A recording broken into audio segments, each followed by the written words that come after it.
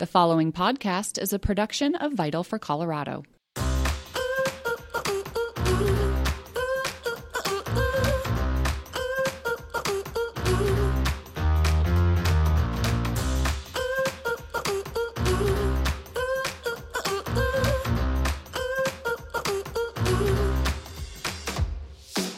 Thank you for tuning in to the Vital for Women podcast, where we share the stories of successful businesswomen and discuss how the benefits of abundant, affordable, and accessible energy positively impacts their business.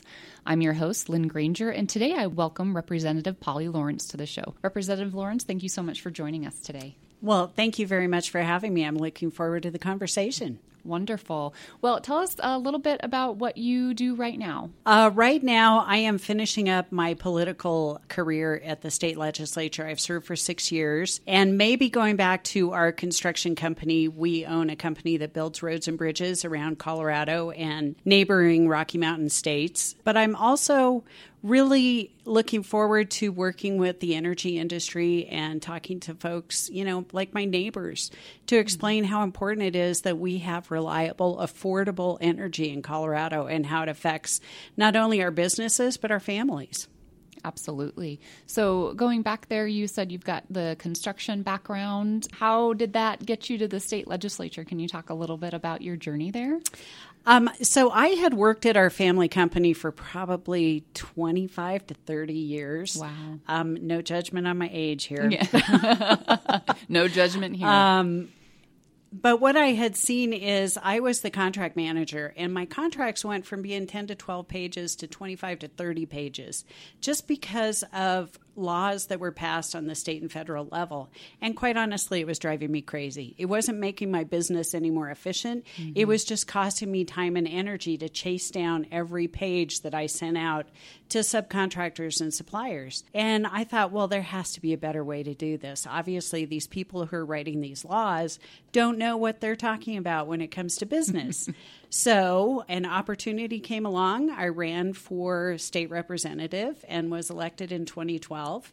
And I think we've done some pretty good stuff down there. I have not really cut down the size of my subcontracts, unfortunately, but we have gotten some other things done. And it has been the most fascinating thing because there is something new every day that involves and affects people across Colorado in so many different ways. It's amazing how you really joined for that reason, that you were personally feeling, the burden of, regulations, and you wanted to do something about it. So congratulations. I think that's wonderful. Thanks. Like I said, it has been the most interesting job I think I've ever had. So moving on to energy, let's talk a little bit about how energy affected your life with construction, and then maybe some of the interactions you had with the energy industry as a state legislator as well. I would say the way our company interacted with energy companies was more on the construction side. So it was scheduling and coordinating with energy companies as we were trying to build a roadway or build a bridge to make sure that they were out of the way and we didn't cut any lines, because that is, quite honestly, a construction company's nightmare, that they would cut a fiber optic line or a gas line or an electric line that would affect thousands of people in that area. So there is close coordination between construction companies and utility companies when it comes to building roadways and any sort of construction underground work. But when I got to the legislature, it really broadened out, because then it was looking at not only where these companies locate their lines, but it was also about how they produce the energy, and is it affordable and reliable, and how does that affect the people across Colorado? Did you learn something you maybe didn't know before about the energy industry? Oh, I learned a lot. First of all, that I am not an energy expert. Unfortunately, I think there's some legislators who won't admit that. Mm-hmm. I openly admit that. And I go to the experts to answer my questions. I would say one of the things that I learned was just how renewable energy standards has affected the energy production across Colorado. And as much as we hear we want to have renewables, the wind doesn't always blow and the sun doesn't always shine in Colorado. And you have to have either natural gas or coal burning in the background so that we have that consistent source of energy to meet the needs of a growing state. Mm-hmm. Absolutely. And there's a lot of talk right now in our state around the energy industry and setbacks and different things. How do you feel about that, and what is your perspective? Well, I think the COGCC has done a really good job of balancing safety and environmental concerns with the needs of the oil and gas industry and the landowners. So I'm very reluctant to change those setbacks. And if you look at a map, it would basically shut down oil and gas exploration along the Front Range. You would still have areas on the western slope, but quite honestly, their abundance isn't quite as robust as, say, in Weld County and northeastern Colorado. And it could have a devastating effect on farmers and ranchers, because when they have a downturn in economics and market forces for their products, they rely on those royalty payments from oil and gas. So it could have a huge impact, not just to the oil and gas industry, but to farmers and ranchers and to those associated industries that work with oil and gas. Mm-hmm.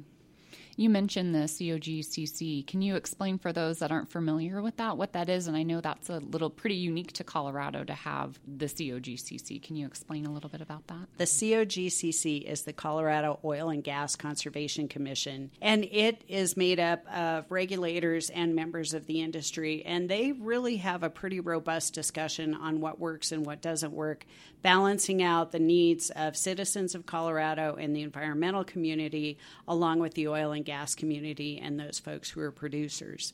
I think they've done an excellent job, and they continue to have conversations. So it's not a static committee. They are always working on something. Mm-hmm. And I would say, I was able to take a tour of a frack site with Bayswater, I think 2 or 3 years ago, which was fascinating to actually see what the fracking material is and how they are able now to have multiple sites at one pad site. So they'll move the drill rig, maybe 10 or 15 feet, drill a new well, move it again.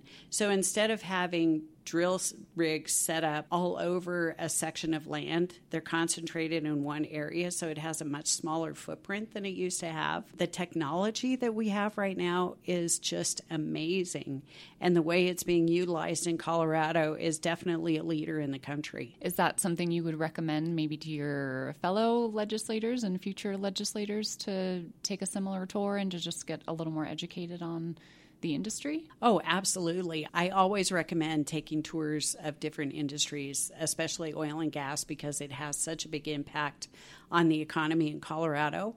But you could also recommend taking tours of construction sites and rural electric facilities to look at how they balance out their energy that they produce for their customers.